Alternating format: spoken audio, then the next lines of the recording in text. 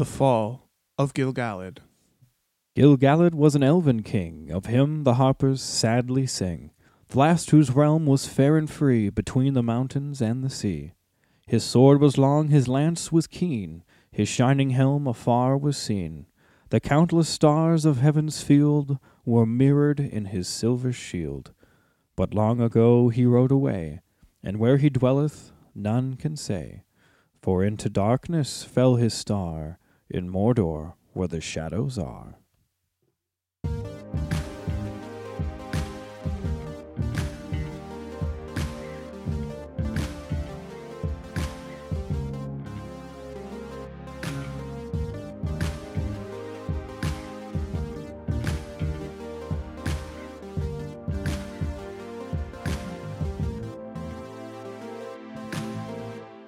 Damn, I love poetry.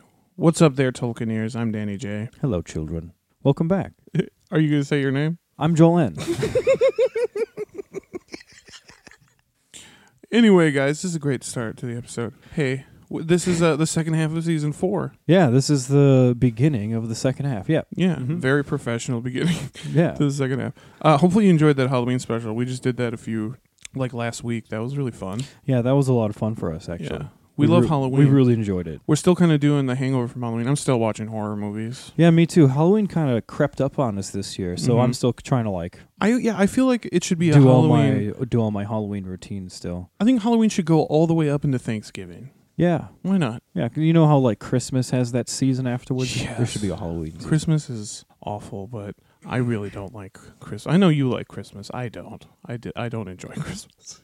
Anyway, we hope you guys Anyway, Merry Christmas, everybody. I hope you guys are doing well. We want to introduce you guys to a new 3-part series we're going to be doing this half of the season. Yeah, we're hella excited about this. And this one is going to be called High Kings. And as you may have guessed, today we're going to start off with High King Gil-galad. Hell yeah. But really, who is Gil-galad? Let's get into it. Yeah, well, let's just briefly touch on, who is Gil-galad, also known as Iranian Gil-galad. And here's the thing. I grew up saying Gil-galad. And for this episode, I'm going to try to say Gil-galad because I'm pretty sure that's the correct pronunciation, yeah? Yeah, I think so. I honestly don't know which is correct, although when you listen to recordings of J.R.R. Tolkien read The Fall of Gil-galad, he does say Gil-galad. Okay. So I don't know if it's like a potato thing. Yeah. Because I totally said Gil-galad for the longest time, too. Yeah. I mean, there are probably plenty of recordings of me saying Gil-galad on this podcast. Yeah. So we'll just use both. I'm going to try to sound smart and say Gil-galad. Yeah, I'm going to try to do the Gil-galad because I think that's the way obviously Tolkien intended it, if that's what he said. But so briefly, who was Gil-galad? He was the last High King of the Noldor, and he was one of the major leaders in the Last Alliance. Yeah, and if you want to know everything about the Last Alliance, see one of the finest Joel episodes. Episode 41, The Last Alliance. One of my favorite things you've ever done, Joel. Thanks, dude. Yeah, man. Toot my own horn a little bit. Toot, toot. Fantastic episode. Yeah, and I'm sure a lot of folks will also remember Gil-galad or Gil-galad. He was featured in the prologue. He was featured in the prologue of The Fellowship of the Ring. Yeah. Sort of, yeah. Because he was one of those major players in The Last Alliance. But yeah, he was one of our big Shafted characters. Refer back to our Shafted episode. Yeah, so let's cover some of his names and titles. He's got a good handful. So some names for Gil-galad are Iranian, which is a Sindarin name, which means Scion of Kings. He is also called Artenaro, which is Quenya for High Flame. Another name for him is Rodnar, which is Sindarin for High Flame as well. And then, of course, we have Finilak, which is Sindarin for Flame of Hair and Eye. Wow, that's a dope name. And then, we have Gil-galad, or Gil-galad, and that means Star of Radiance. And he also has the title of High King of the Noldor and King of the High Elves. Yeah, so obviously he's pretty highly revered. So let's get into the origins of Gil-galad. And just as a disclaimer, we want to start off by saying right off the bat, things are going to get a little complicated with this character. Right. Much like our Galadriel episode, we have a little problem that, things get a little confused in Gil-galad's, especially in his lineage. Mm-hmm. Yeah, the early history, Yeah, the early history of Gil-galad is somewhat obscure. Tolkien repeatedly changed his mind about who Gil-galad was and basically how to fit him into the First Age because, yeah, like you said, like Galadriel, Gil-galad is also one of those characters who was retconned into the First Age material, so he wasn't originally there. So, Tolkien in his later years was actively writing him backwards into the Legendarum. Right. So let's get into the published version in the Silmarillion, which is, of course, the groundbreaking 1977 novel. Yeah, so the lineage of Gil-galad, that's right off the bat one of the most contested things about him because of these different versions of his story. So in the published Silmarillion, there's one version, and that was published in 1977, and in that, Christopher Tolkien wrote that Gil-galad was actually the son of Fingon the Valiant of the House of Fingolfin. And this is based on some notes that Christopher had found in early texts that he'd been using while comprising the Silmarillion. Because he kind of patched that all together after his father had sadly passed, I think like 3 years prior to this. Mm-hmm. And in this version, his mother is unknown. Well, I should say in both versions. Gil-galad's mother is unknown. His father changes. Yeah, but still, no mother. Yeah, so in the published version of the Silmarillion, that's what made it in. But years later, Christopher Tolkien made a corrected version. So in the published version of The History of Middle-earth, Volume 12, which is The Peoples of Middle-earth, that was published in 96, Christopher Tolkien wrote that Gil-galad was actually supposed to be the son of Orodreth of the House of Finarfin. That's Fingolfin's brother. So rather than being of the House of Fingolfin, he's part of the House of Finarfin. And so that's a pretty big change, right? So that let's see, he's son of Orodreth means his sister. We had to think of that was a thinker for a second. Yeah, so we're trying to fit him in here. So he is Finduilas is his sister, which is a pretty big bummer. Yeah, bummer. Worst Christmas tree ornament ever. That's terrible, disrespectful. Sorry. But yeah, so that also makes him Galadriel's cousin? I think so. Right, 'cause she's Finarfin's daughter? Second cousin, maybe. So essentially, after years of going through his father's materials, Christopher found that J.R. had actually changed, who Gil-galad was. And in some of his more recent notes about the First Age tales, he mentions that Gil-galad is actually the son of Orodreth. Mother's still completely unknown, but since this is technically the more recent version that J.R.R. had written, this is the version that we're going to be kind of going with as canon. Right. Oh, well, let's get into this. Hop right into the First Age. Ultimately, the exact date and place of Gil-galad's birth are not given, really, either way. The only canon is that Gil-galad was born in Beleriand sometime around the middle of the First Age. Yeah, he was still a child at the time of the Dagor Bragollach when Morgoth broke the siege of Angband, and as a result, his father, at some point, sends Gil-galad and possibly Gil-galad's mother. Like we said, we don't know who she is. Who fucking cares? No. But you'd think if his father was sending Gil-galad, probably his mother too, but sent Gil-galad to Círdan at the Havens of the Falas for safekeeping. Oh, yeah. Because, after the siege of Angband broke, after the Dagor Bragollach, like we've mentioned before, that was the beginning of the dark times. Yeah. So it would make sense that he'd get sent to the Havens for safekeeping. And a lot of people think that this was potentially around the time of the fall of Nargothrond. Naturally, that's right. Probably that when people would be, because Nargothrond was a pretty safe place up until it got sacked. Up until Glaurung, yeah. People are pretty sure that that's when Gil-galad went to the Havens. Was after the fall of Nargothrond, and that was in the year 495 of the First Age. And as everyone remembers, I'm sure, Glaurung leading an army of orcs and sacking Nargothrond after Turin Turambar had that bridge built up front. Yeah, our buddy Turin. Yeah, that was pretty dramatic. I'm sure that poor young Gil-galad was not excited to find that his kingdom that he lived in was being sacked by a fucking dragon. Yeah. Yeah, and Gil-galad, like all the elves, or many of the elves of Nargothrond, we can assume they fled to the Havens of Sirion, or were straight up murdered. Yeah, or were straight up murdered, because they mention in the story of Turin Turambar, some of them were taken captive. Right. But those captives were all killed, we find out later in the story. So everyone was literally either killed or got away. Righto. Fun story. Yeah, so after that, we assume Gil-galad would now be living on the Isle of Balar, with some of the other refugees off the shores of Beleriand near the havens. Because after a while, when things really started getting unsafe, Círdan had a lot of the refugees move over to the Isle of Belar out in the bay, because that's obviously a much safer place to be. Oh, yeah. I think that's actually the only settlement that is never attacked. Yeah, as far as I can remember, it's never assailed. But 15 years later, in a year, First Age 510, when Turgon, the High King at the time, he dies during the fall of Gondolin.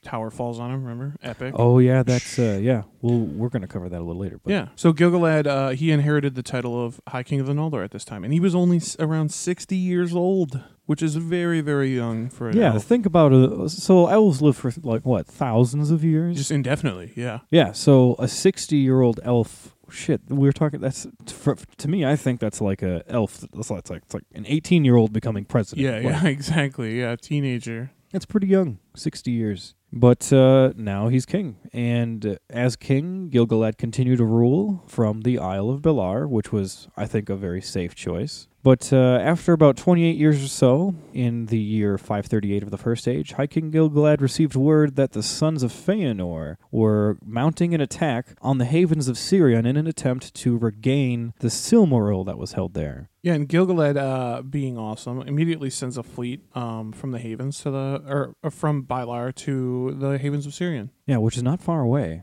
No, yeah. The mouths of the Sirion, they were inhabited by all the recent elven refugees from pretty much all the fallen kingdoms. Yeah, I think Doriath has fallen by now, too. Yeah, so Doriath, Nargothrond, pretty much everything. And yeah, because Doriath has fallen, Elwing and the Nauglamir are there. Yep.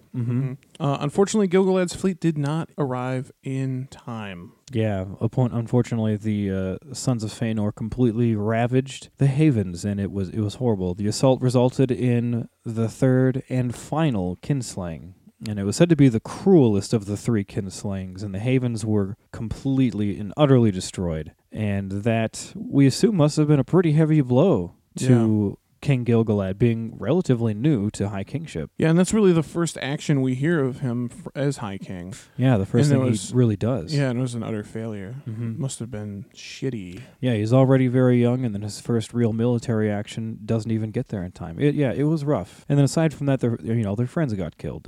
Right, yeah. It was a heavy blow. But Gil-galad, he was happy to later find out that Elwing had escaped with the Silmaril, and that Elrond and Elros were still alive, though captured by Dix, Maedhros, and Maglor. Yeah, so I mean, I guess despite the fact that many died, the whole reason that the Sons of Feanor attacked the havens was they ultimately unsuccessful. They didn't get the Silmaril, so I imagine that's got to be a pretty, some solace. Like, fuck you guys. Yeah, you didn't even get it. You may have killed us all, but you didn't get what you were coming for. Yeah, and now you look like just major assholes. Yeah, horrible. So now we're talking about stuff toward the end of the First Age, so this brings us right up into the War of Wrath.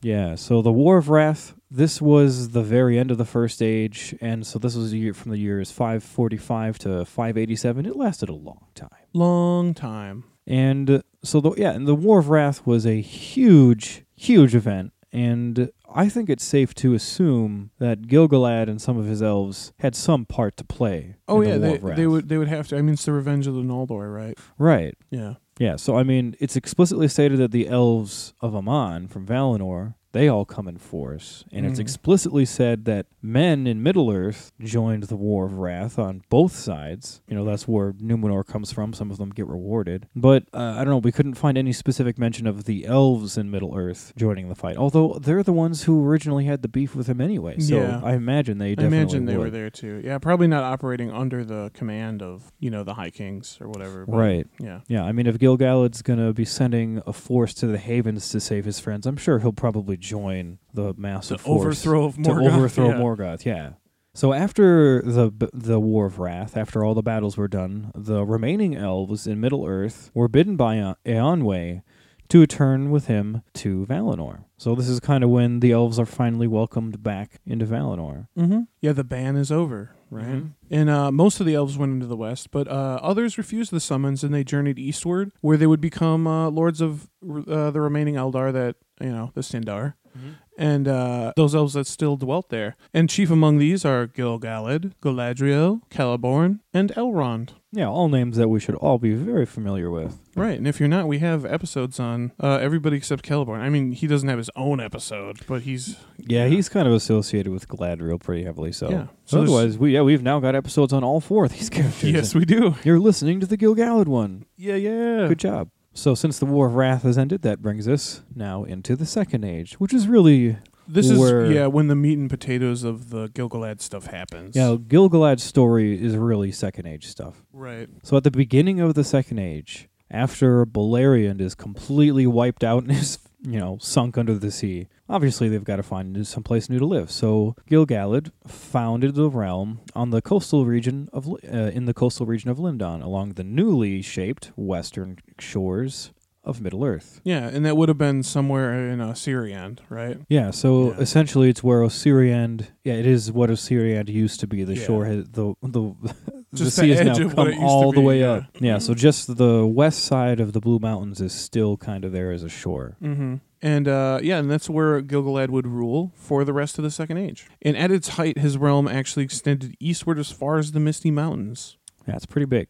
But throughout the Second Age, most of the Eldar lived in either Lindon, which was, the capital for Gil-galad, or in Elrond's refuge of Rivendell, or in Eregion with Celebrimbor. Those were kind of the main elven settlements. Yeah, and many of the elves of Beleriand, they sought refuge and relocated to Lindon at the beginning of the Second Age. Yeah, I imagine that it's probably because that was really the only part of Beleriand that was technically left. Yeah, yeah. It's no longer Osirian, the land of 7 rivers, but, it'll do. It'll do. It's a shadow of what used to be. So all the Noldor that stayed in Lindon, they mainly dwelt in the northern section, which was called Forlindon. And the Sindar and the surviving Lalaquendi, the Green Elves, from Osiriand, they mainly dwelt in the southern section of Harlindon. And a fun fact is, together, under the rule of High King Gil-galad, all of these different types of elves, they built Mithlond, which is right in the middle, and that's known as the Grey Havens. Yeah,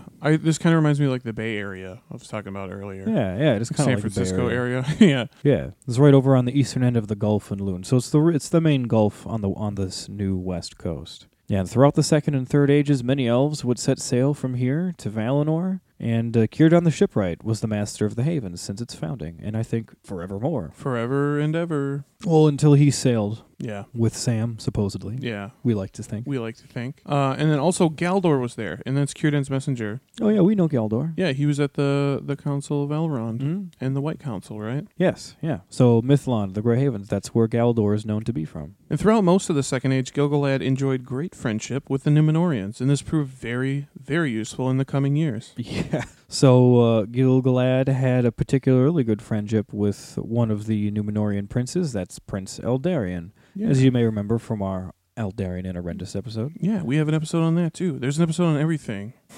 So at one point, Eldarion gifted Gil-galad with seeds of a special tree called the Melorn. It's Melirn or Malorn. There's a few different spellings of the tree. But these are trees of immense size, especially when growing on Númenor. They are also described as similar to birches. Their bark was smooth and silver gray. Yeah, the leaves were green on top and silver underneath, and the leaves turned gold in autumn, but they remained on the tree through the winter, and they would finally fall in the spring when the new leaves sprouted. And so in the spring, this would cover the ground in gold. And also in spring, golden flowers bloomed on the branches too. So spring was just gold. Yeah, that would be beautiful. But unfortunately, the seeds wouldn't grow in Lindon, probably due to the climate or something. Maybe it was too cold. Yeah, probably too cold. So Gil-galad actually gave them to Galadriel before she left Lindon. Yeah, she carried the seeds for a long time, trying them here and there, but finally she hunkered down and planted them in a land called Lindorinand. And when the seeds took to that dirt and finally started growing there, it was renamed Lothlorien, or Lorien of the Blossom, because of all the golden blossoms. Mm-hmm. And if I remember right from our Galadriel episode, I wrote it, I should remember, Lindorland means Valley of the Singers. Oh. I think. Okay. I don't know. Check back at that episode, guys. I don't know. I know that kind of got off track. We're talking about Malorn trees, but this is about Gil-galad. But I liked the Malorn trees. I did not know that. Yeah, I'm glad you added this because that puts there's a gap that was filled in by this. Thank you. Yeah. So basically, Malorns are famously associated with Lothlorien, but the only reason that they grow there is because Gil-galad gave the seeds to Galadriel. It's pretty crazy. I didn't know that. Yeah, and they're originally from Numenor. Actually, I should say the Malorn tree is originally from Valinor. Which was, then gifted to Numenorians. Which was gifted to the Numenorians when the island was made, and then now Aldarion gifted it to Gil-galad, who gifted it to Galadriel. Yeah. What a great gift. Yeah. I think I remember reading somewhere that the Malorn trees wouldn't grow in Lindon for Gil-galad because of, I think it was the climate. Yeah. I'm not 100% sure, but I think it was because it was too cold, and then they preferred the warm, mossy soils in Lothlorien. And so that makes me think of a redwood tree, because that's the kind of climate that redwood trees like. They And do. it grows in a similar fashion too. One massive trunk going straight up. Granted, it's different bark and leaves and stuff, but dude, it's kind of cool. Joel, you got to go to Muir Woods, man. I want to go. And for those of you who don't know, I love redwood trees. Yeah, he's a tree guy. Joel loves trees in general. I love redwood trees specifically, and I'm trying to grow a bunch in Minnesota. That's our goal. We're gonna grow. It's way too cold here. No. If you go up by the lake, you can grow some Dawn redwoods. Really? Mm-hmm. Okay. Sorry, getting way off subject. So, aside from the trees. So, all in all now, there was peace in Middle-earth for a long time. But in the Second Age, in the year 1200, Gil-galad was the first of the elves to mistrust a new stranger who called himself Annatar, Lord of Gifts. And Annatar presented himself as an agent of the Valar. But as we know, Annatar is actually fucking Sauron. Sauron the Deceiver. But no one knew it at this time. Yeah, everyone thinks Sauron's dead and gone with Numenor. Mm-hmm. And Gil-galad straight up forbade him from entering Lindon. Yeah, he didn't get a good feeling about this guy. But elsewhere, Annatar was gladly received, especially in Eregion, where some Noldorian smiths learned from him a lot of magic and smithcraft, because, as we know, They love that shit. those Noldor, that's really their weakness. They love that. They thirst for that knowledge. They're thirsty as hell. In Eregion, there was a specific brotherhood of Noldor mastersmiths, and they were called the Gwaith y Myrdain, and that means the people of the jewelsmiths. Yeah, this is something I actually didn't know previously. I always assumed, we'll get into this. We'll get into this. Yes. Yeah, so the Gwaith, for short. Yeah, they were a group of Noldorian smiths that were founded back in the year 750 of the Second Age. So this kind of has previously happened already. They're already established. And they were founded by Celebrimbor and some other Noldorian smiths who left Eregion, who settled in Eregion. And the Gwaith, they were easily tempted since they really wanted to bring Middle-earth the joys of Valinor, their original ancestral home. Yeah, that's kind of one of the things that Noldor is always trying to do. Make Middle-earth as great as they can. And the Gwaith, they were already known for their extremely high-quality smithcraft. I mean, you've got Celebrimbor among you, and the rest of you are Noldorian smiths anyway, so they're already great. Yeah. But under Annatar's guidance, they became more skilled than any smiths ever known, save Feanor himself. And this also begged to keep in mind that Sauron was originally a smith of a Maiar of Aule. Yes, so he is acquainted in smithcraft Mm-hmm. and industry. But in Second Age 882, Gil-galad gave his friend, Prince Eldarion the Mariner, whom we have an episode about, a letter for his father, Tar-Meneldur, who was at the time king of Numenor. Yeah, Gil-galad, he's kind of had enough of these shady dealings of Annatar, so he warns the king of Numenor that a new shadow has arisen in the east, and he seeks the king's aid. And take a note, this process takes a long time. I think it took Eldarion, when he came back, it was 7 years after he left or something. Yeah, so just in case you're wondering why there's going to be a big gap between the years, between writing letters and actual action, we're talking hundreds of years. yeah, literally. Part of that is because communication's pretty slow right now. We're talking about letters going across seas, and anytime you give Eldarion a letter, he's going to be fucking gone at sea for God knows how many years before he returns. He's off doing his thing. Yeah, so the process of communication took a long time. So while they're communicating, Gil-galad and the High King of Numenor, in the year 1500, so 1500 of the Second Age, the Gwaith finally reach the height of their power, and they begin forging the Rings of Power under the guidance of Anatar. Yes, yes. And those rings of power could prevent and slow the decay of the mortal world. They could preserve what was desired or loved and enhance the natural powers of the possessor, even if that means disrupting the natural course of the mortal world. Yeah, so some pretty cool, preserving powers, more or less. Yeah, yeah. And so when Anatar had left Eregion, actually for Mordor, this was in the year 1590, while he was gone, Celebrimbor went ahead and made the 3 elven rings on his own, partly using the teachings of Anatar. But of course, while in Mordor, Sauron created the One Ring. Yes. And this is when it was revealed to the elves that, yes, this is in fact, after you've made the ring and put it on, I'm not sure quite what the magic effect was, but because they were all connected, they immediately, felt him. they felt him in their mind. And they're like, holy shit, this is Sauron. Yeah. I love how, because everyone's like, Sauron's so clever, and this scheme didn't work. No, it didn't work at all. It turned out far differently than he planned. And it may have just been because he made the One Ring so damn powerful. Yeah. Because he did put a lot into it. Mm-hmm. Yeah, so after his scheme was foiled and everyone realized it was him and the Rings of Power were basically a trick, Sauron wanted his rings. He wanted those Rings of Power back. He put a lot of his power into this scheme. Just give them back.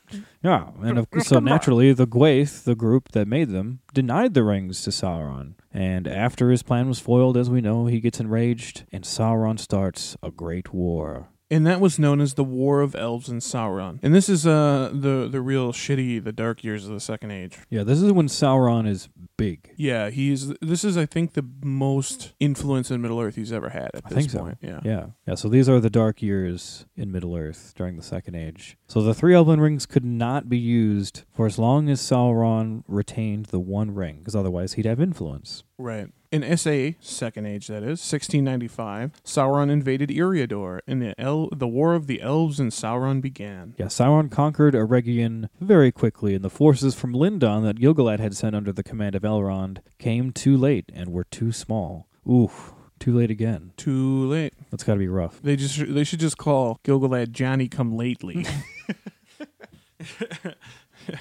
So Eregion completely fell. Luckily, Celebrimbor had saved the 3 Elven Rings prior to this. So despite the loss of Eregion, the Elven Rings were still kept safe. Yeah. And for a long time, Gil-galad waged war with Sauron. And this war lasted around 8 years. And during this time, Sauron's realm, like we said earlier, was the largest it has ever been. And the elves of Middle-earth suffered some extremely heavy losses. And in this time, Sauron marshaled and commanded great armies, and he became known as the Dark Lord of Mordor. Sauron regained control over most of the creatures that had served Morgoth in the First Age, such as orcs and trolls. As we were talking about earlier, thank God he didn't get the dragons. Right, yeah. Yeah, the quest for Erebor, that was what Gandalf was looking at. He was like, can't let him get this dragon. Yeah, no. Sauron also gained power over most of the men in the east and the south, becoming their god king. The God King. So he's doing a hell of a lot of recruiting. And aside from that, Sauron has also finally completed his fortress of Barad-dûr in Mordor.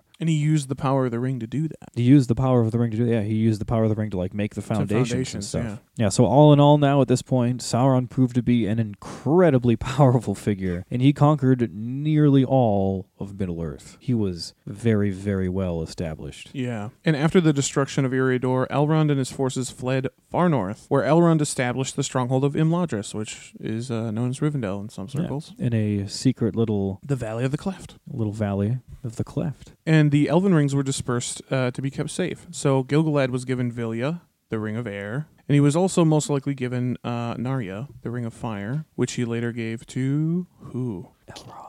No, Círdan. Oh, the Ring of Fire. Oh, I'm sorry. Yeah. Yeah, the Ring of Fire he gave to Círdan. Yeah. And then Galadriel was given Nenya, the Ring of Water. So in the year 1700 of the Second Age, a great Númenórean force under the command of their king, Tar-Minastir, they finally sailed over and helped Gil-galad finally fight back Sauron's armies. And the help of the Númenóreans was extremely helpful, and it dealt a really heavy blow to Sauron. Yeah, and this really continues the beef between, or really starts the beef between Sauron and the Númenóreans. Yeah, and the Númenóreans. Yeah, Sauron barely escapes back to Mordor with his body, and I think they said like with one of his bodyguards or something. And from then on, he just after he made it back to Mordor, he just laid low and started regathering his strength and plotting vengeance against the Dunedain because now he knows there's this new extremely strong foe. And so he started to gain a little bit more prominence, and he started to claim that he was like the king of men and things like this. Yeah, while he was regaining his strength. Mm-hmm.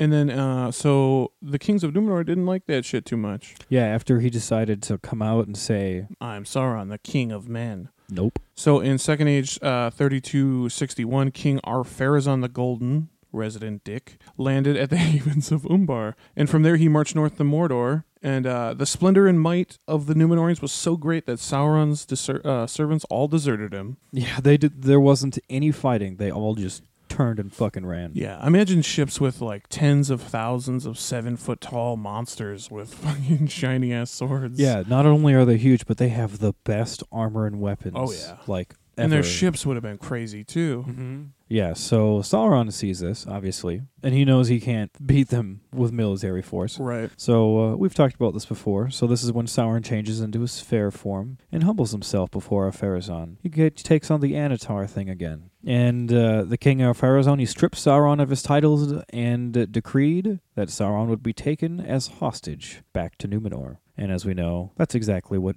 Sauron wanted. Yeah, exactly what. So in this time, though, while he's off fucking Numenor from within, it's relatively peaceful for the elves. They have a pretty good time. Yeah, this is a good time of peace in Middle-earth. So Eriador, on the whole, was ultimately saved, but Celebrimbor's kingdom of Eregion had been completely wiped out, and a great many of the rings of power had actually fallen back into the hands of Sauron. Yeah, so Sauron's gone, but there was a lot of damage done. And given the devastation of Eregion, it was decided that now they needed a different stronghold for that area of the world, so they chose Imladris to become the new elven stronghold in eastern Eriador. Right. And in recognition of his efforts, Gil-galad bestows the ring Vilya to Elrond and makes Elrond his vice-regent. So this is when that ring... This is one version. This is one version. Because... We'll get to the other version later, but this is one of the versions. He gets it at this juncture. He gives it to Elrond. Right. So like we mentioned early in the episode with Gil-galad's heritage, there being multiple different versions. There's also multiple different versions of how the rings go through him to other characters. Mm-hmm. Ultimately, we know that Gandalf gets the Ring of Fire. Eventually, which comes from Círdan, which ultimately came from Gil-galad. Mm-hmm. And then we also know that the Vilya is the one that Elrond had, which also Gil-galad had at one point too. Right. So, yeah, so he's got a lot to do with the disbursement of the rings, and there's a couple different versions of it. This is the one that I chose to go with. This is when Gil-galad bestowed the ring on Elrond after he named him vice-regent, and they established Imladris as the stronghold. Right, and that is one version, and that makes sense to me. That makes sense also because, as we suspected, he controls the river using that ring. Mm-hmm. So, like, at that juncture, he would need to be able to control the river and all that. Yeah. So that makes sense. That makes sense. So the other version that we were referencing and haven't explicitly said, there's another version where this same ring gets sent to Elrond, but it's when Gil-galad dies. It's not here voluntarily. Right. But I like this version better, personally. Yeah. Potato. Vampire. So also during Sauron's absence, Gil-galad was free to extend his power to the north, south, and east beyond Anduin, and his land became incredibly strong. And another thing that happened is while Sauron was away, the elves were allowed to use the 3 elven rings, and all of their realms became really fucking awesome. So this is when Imladris, they used the ring there to make Imladris fucking awesome. Gil-galad used the ring in Lindon and made Lindon fucking great. Lindon really grew during this time, like we said. Yeah. And then this is also when Galadriel made Lothlorien pretty fucking awesome too. Right. Toward the end of the Second Age here, some friends from across the sea show up. Some exiles from Numenor because Sauron had corrupted their system from within and destroyed their land. Yeah, so it's been a while. Sauron's been gone for some number of years, and now, Numenor has fallen. And the survivors of Numenor, also known as the faithful. They take their boats and they ride back to Middle-earth and they establish their new kingdoms in Middle-earth. And that, of course, is our dear, dear friends, Elendil and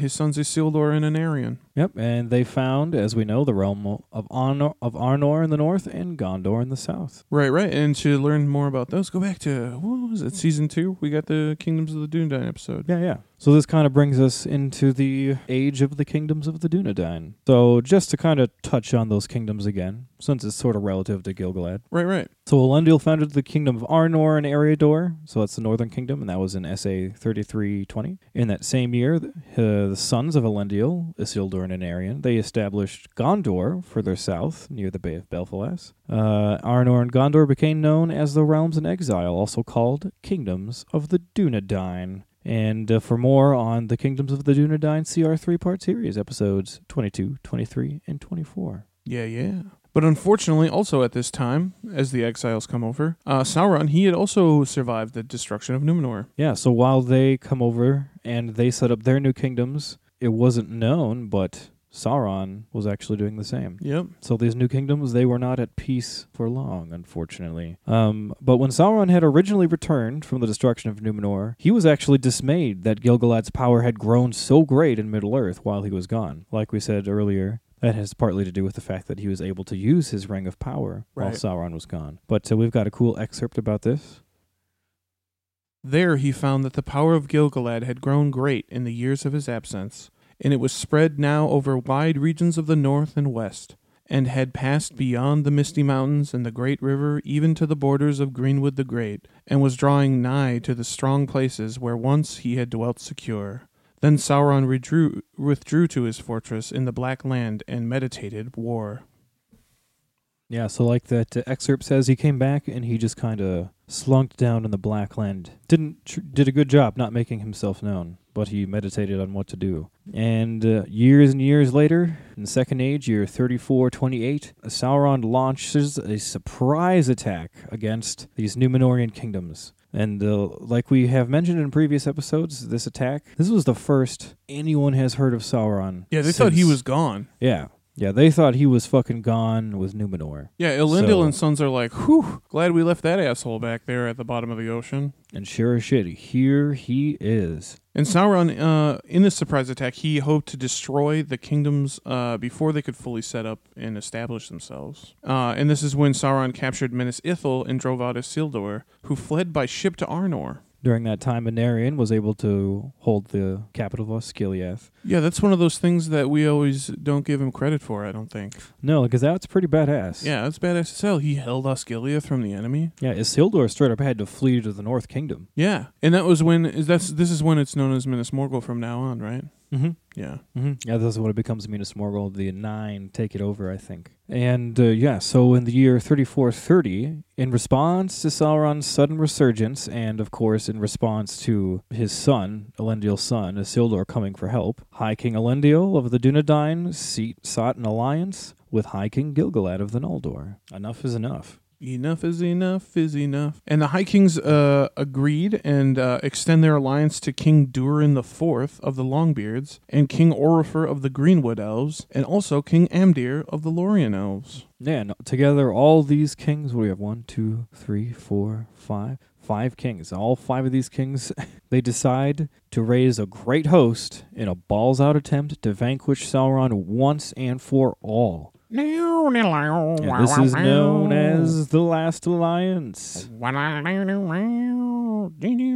Oh, yeah. Oh, yeah. And for more on that, see episode 41, which I said earlier is some of Joel's finest work. Thanks, man. But yeah, so this brings us right into the Last Alliance, and since we have an entire episode covering this, like we mentioned, we're going to try not to get into too much detail, but this is a big part of Gil-galad's life. Yeah, I mean, he's one of the masterminds of this whole thing. Right, so we are going to cover it as much as we can in relation to Gil-galad and just kind of give a general picture of what happens. Yeah, because it's a big and important event. So we're going to start off the Last Alliance with a nice little excerpt from the Silmarillion. Now Elendil and Gil-galad took counsel together, for they perceived that Sauron would grow too strong and would overcome all his enemies one by one if they did not unite against him. Therefore they made that league, which is called the Last Alliance, and they marched east into Middle-earth, gathering a great host of elves and men. It is said that the host that was assembled was fairer and more splendid in arms than any that has since been seen in Middle-earth, and none greater has been mustered since the host of the Valar went against Thangorodrim. Oh, yeah. So this is big. It's fucking metal, man. I love the Last Alliance. It's funny that, like, because this is huge. You know, this is the Huge. biggest armament and most splendid in arms since the The war, Valar went right. against Thangorodrim. Right. But this didn't do it. But this didn't do it. It was Frodo and Sam and That Gollum finally did it. Yeah, yeah. So yeah, this is a big deal, the Last Alliance. So because Gil-galad and Elendil had taken the initiative here, they had the luxury of time on their side to prepare for the battle. Right. That's the big key here is that Mm-hmm. they're the aggressors this time. Yeah, teamwork. When you agree to team up right away, it helps. Right. So both High Kings began by spending 2 years gathering their own forces. So Gil-galad gathered the forces of the elves of Eriador and Lindon. And of course, badass motherfucker Elendil gathered the forces of Arnor and the remnants of Isildur's forces from Gondor. And in the year 3431, the forces of Gil-galad and Elendil finally meet together at the Tower of Amon-Sul. Oh god, this would be the coolest part to be. Could you imagine this? That would be such a cool thing to see, like two massive armies meeting together out in those fields. Yeah. And it's just like Elendil's up there just waiting because it's like his watchtower or whatever. He's like smoking a cig, just waiting for. And then Elendil shows up. They share the cigarette, and they're like, "What the fuck we gonna do about the Sauron, dude, bro? Let's head over to Elrond's. Let's go over to Elrond's place." So after meeting at the Watchtower of Amon-Sul, they head on and go to Rivendell. And in Rivendell, the Alliance is joined by the forces of Lord Elrond, obviously. Elrond had gathered the forces of the Rivendell elves, and this is also when Elrond takes place as Gil-galad's second in command. And yeah, I've also heard him referred to as his herald as well. His herald, yeah. Yeah. The Alliance spends a further 3 years in Rivendell, forging weapons, training, and strategizing. As George W. Bush would say, strategizing. Strategery. And this is when it becomes known as the Great Forga. Forga? I was trying to do a George Bush impression. Oh, remember him, guys? So this is when Rivendell becomes known as the Great Forge. But yes, in Second Age 3434, the Last Alliance, they left Rivendell and they traveled eastward across the Misty Mountains. So on the other side of the Misty Mountains in the Vale of Anduin, the Alliance was joined by the Sylvan forces of Amdir from Lothlorien and Orifer from Greenwood. So more of the Sindarin elves, Yeah. Nandor elves. Some Nandors, some Sindars. However, neither Amdir nor Orifer's hosts would take Gil-galad as their leader. So this is when we're coming to Yeah. our first problem. This is the crack in the foundation of the Right. Last Alliance. Mm-hmm. Yeah, so some of these lesser elves, I don't want to call them lesser elves. Some of these Sylvan elves Yeah. and Sindarin elves, they have problems following Gil-galad because he's a Noldorian elf. Right. We've got an excerpt kind of talking about this.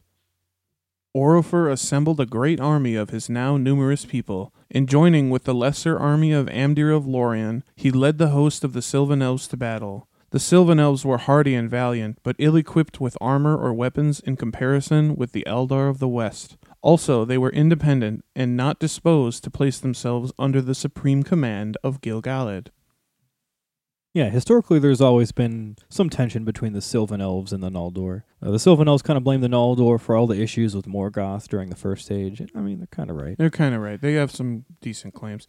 And as we're talking about here, they're kind of usurpers. They moved over and Right. took over kingdoms, and then Yeah. they fucked everything up, yeah. Exactly. Yeah, they didn't like them just coming over and like, oh, these lands are ours now. And they've always, the Noldorian princes have kind of always just like asserted their rule Right. over other people. Like, hey, I'm here now and I'm a Noldor, so I'm your ruler. Exactly. Yeah, there's some animosity there. So they had some issues. But ultimately, they kind of got things worked out. This is an alliance. They are all going to work together. Yeah. So after a little while of regrouping, the alliance gets their shit together and they head south, down along the east bank of the Anduin, and they rendezvous with the forces of Durin IV of Khazad-dûm and Anarion of Gondor. Oh, yeah, so now we're fully stacked. Oh yeah, so we got more men now. Narion brings the remnants of Gondor, and then Durin brings fucking dwarves. Yeah. So now we've got dwarves. Dwarves did fight on either side of this war. True. Not many, Mm-hmm. but the dwarves were involved. I don't know why they say the last lines of elves and men, because it was elves, men, and dwarves. And dwarves, yeah, it's Bitches. rude. But,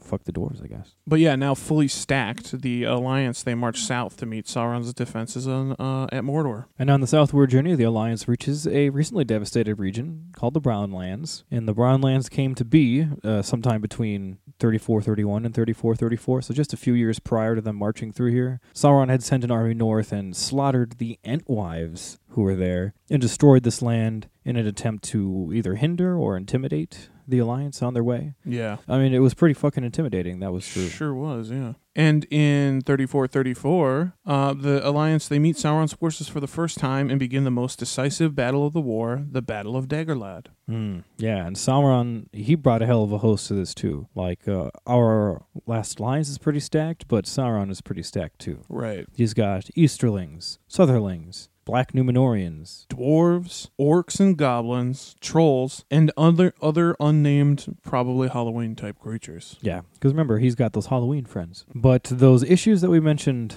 amongst the elves just a moment ago, those issues arose once again now that we're in the battle. The Sylvan elves of Amdir and Orfer's forces, they wouldn't follow the orders or the commands of Gil-galad. You've got an excerpt about this as well.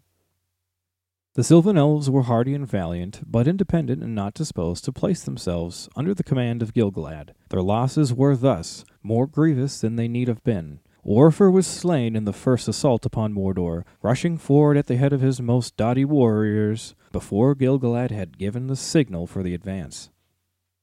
So this dude totally jumped the gun. Yeah, so they weren't about listening to his commands, so they just jumped the gun. Kind of reminds me of what's his name at the Nearnath? Gwindor. Gwindor, yeah, because Gwindor of Gwindor is the one Nargothrond. that jumps the gun Yep. in the Nearnath. Yep. Yep. Yeah, very similar thing. So Orfer jumps the gun, and all of his forces, or his force, prematurely charges into Sauron's forces. And sure as shit, Amdir follows as well because he's like, I'm not following Gil-galad either.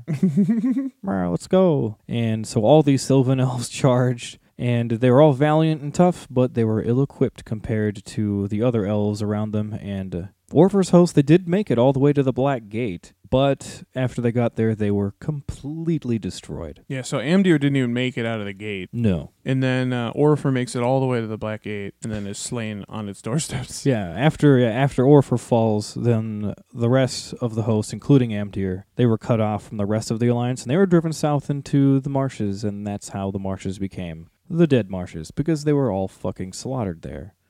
And this is where Amdir meets his end. And the marsh is now called the Dead Marshes because of the thousands of bog bodies that remain there. Bog bodies? And we talked about bog bodies in one of the other episodes. I think it was the last Alliance. It was definitely the last Alliance episode. But yeah, that's a real thing, dudes. Look it up. Like, because of the lack of oxygen and the high acidity of the water. No decay. No decay. So, like, bog bodies will last. Some of the bog bodies they pulled out of bogs have tattoos on them that they can see. That's crazy. That's crazy as shit. Anyway, science is a miracle. Enough about science.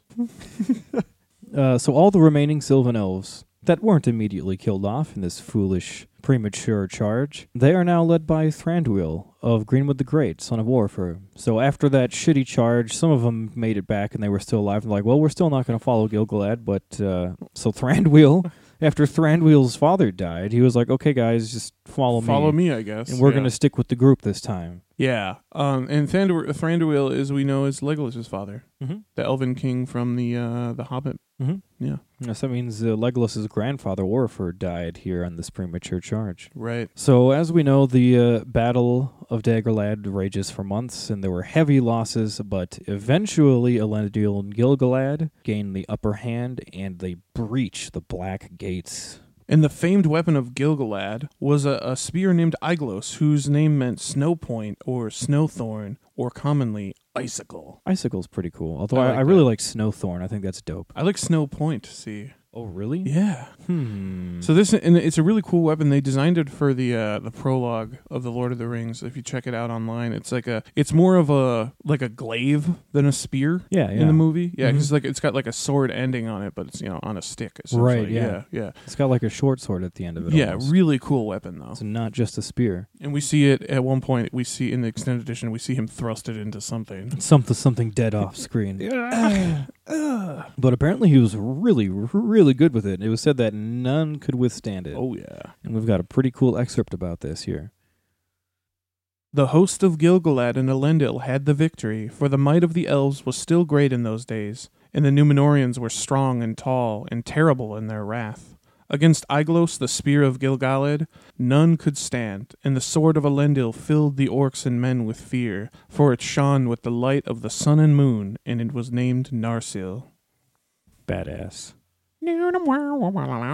I love that. We had that excerpt in the Last Alliance episode, but you gotta repeat it. 'Cause it was so fucking cool. So after breaching the Black Gates, the Alliance successfully drove Sauron's forces all the way back to the fortress of Barad-dûr, and the remaining forces of Gil-galad, Elendil, Thranduil, and Durin camp out on the plains of Gorgoroth and prepare for the siege of Barad-dûr itself. Yeah. And the siege of Barad-dûr started in SA 3434 and continued for 7 friggin' years. Yeah, so this is why we always take gripe with that episode in The Fellowship where it's like, year 34 for the Second Age, I have come across the ring. No, it wasn't. It was 7 years after that. Yeah, so 3441? Yeah. Question mark? Yes. Our math is great.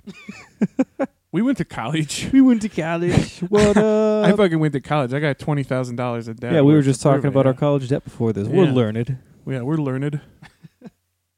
So, the siege of Barad-dûr. So, though Sauron was confined within his tower, he was not entirely without power. The Alliance, during this siege, they endured seemingly endless numbers of arrows, rocks, and flaming missiles thrown from the tower, as well as regular counterattacks from Sauron's orcs. And imagine just orc waste as well. Yeah. Just orc poo-poo. This must have been pretty rough considering this went on for 7 years. They held him off for 7 years. Yeah. I would definitely throw my doo-doo out the window if I was under siege. Yeah, well, during this siege, with all this doo-doo and rocks and things being thrown from the fucking tower, in 3440, Elendil's second son, King Anarion of Gondor, is killed when his helmet is crushed by a stone thrown from Barad-dûr. I imagine it crushed like his whole head, like that scene in Return of the King where the orcs are fighting and the one like smashes the other one's head with a rock. I imagine it was like that. I imagine it was like in Hot Fuzz when the piece of the church falls on that guy's head, remember? And he like staggers around with it like... and then falls. Jesus. Shout out, big up to Hot Fuzz. What a great film. Now, 1 year after that, in 3441, the siege actually becomes so intense that Sauron himself joins, and he emerges from Barad-dûr as part of a counterattack that actually breaks the Alliance's lines. Like that's how powerful Sauron is on his own. Like Gil-galad and Elendil and them, they had this going. They've been doing this fucking siege for 7 years, and after 7 years, all it takes is just Sauron walking out and just breaks their lines. And he pushes them all the way to back to Mount Doom, which is I think like 20 miles. Like it's a long way. Yeah, it's a long way. Yeah, Sauron pushes them all the way to the slopes of Mount Doom. This is where we get that super awesome prologue scene with the badass fighting on the slopes of the fucking volcano. And hell yeah. Yeah, this is epic shit. So on the slopes of Mount Doom, Sauron fought High King Gil-galad and High King Elendil in single combat. But yeah, Sauron was much more powerful, and Gil-galad is killed. And isn't he his Sauron burns him with his hands or something, right? Yeah. Like He scorches his head. Yeah, unfortunately, Gil-galad is the first of the two High Kings to die, and they say it's the heat of Sauron's hand kills, like heat of his hand on Gil-galad's face kills Gil-galad. Cooked him. And that seems like the way they worded that seems interesting to me, because the way they phrased it, I imagine it literally like grabbed his fucking face and seared his face off. Mm-hmm. Like that sounds horrifying. It sounds horrifying. Yeah, as we've discussed that how hot the hands of Sauron are. I remember because the ring, it glows when it's on his hand. Mm-hmm. Like the script is always there. So obviously his hands are pretty fucking hot. I mean, that's terrifying just to know that Sauron is so powerful that he comes up to the High King of the High Elves. Yeah, dude. And he just grabs his fucking face. And just melts it. And melts his face off and kills him just from grabbing his face. Like, that's that's horror right there. Yeah. And nearby, Elrond, Círdan, and Isildur watch helplessly because High King Elendil he fell as well, and the sword broke beneath him, right? Mm-hmm. Exactly. And we got a little excerpt about that right now. I beheld the last combat on the slopes of Orodruin.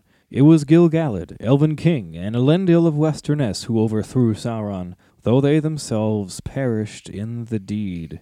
Gil-galad died, and Elendil fell, and Narsil broke beneath him. But Sauron himself was overthrown, and Isildur cut the ring from his hand with the hilt shard of his father's sword, and took it for his own.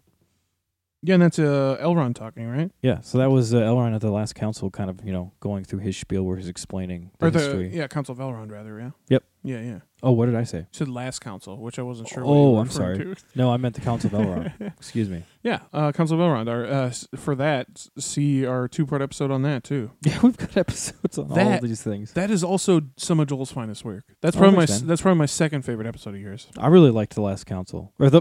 What the fuck, Joel?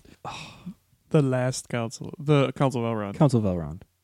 But yeah, as with the death of Gil-galad, we have the last of the High Kings of the Noldor, and never again would there be a High King in Middle-earth. Yeah, because as we know, Gil-galad never took a wife and never had children. And there was nowhere else for the High Kingship to pass to after that. Yeah, nobody had the right. Because I was reading this earlier, that really the only descendants of the High Kings are the Dunedain. Yeah. Yeah, because they're descendants of Turgon. Yeah, of the family of Finwë. The only one that would have really been left was Celebrimbor, but he died too. Yeah, the only one we know about is Maglor, maybe. And then, yeah, it would be the Dunedain. They're the only ones left. Galdor and Glorian, although no, that would have been Finrod Felagund. Yeah. Never mind. We don't know his origin either. Remember, his is all screwed up too. Mm-hmm. But anyway, this is the end of the High King of the Noldor, guys. The very last. Yeah, and so we thought maybe we'd just end the episode off by one more time reading that Fall of Gil-galad for you. Yeah.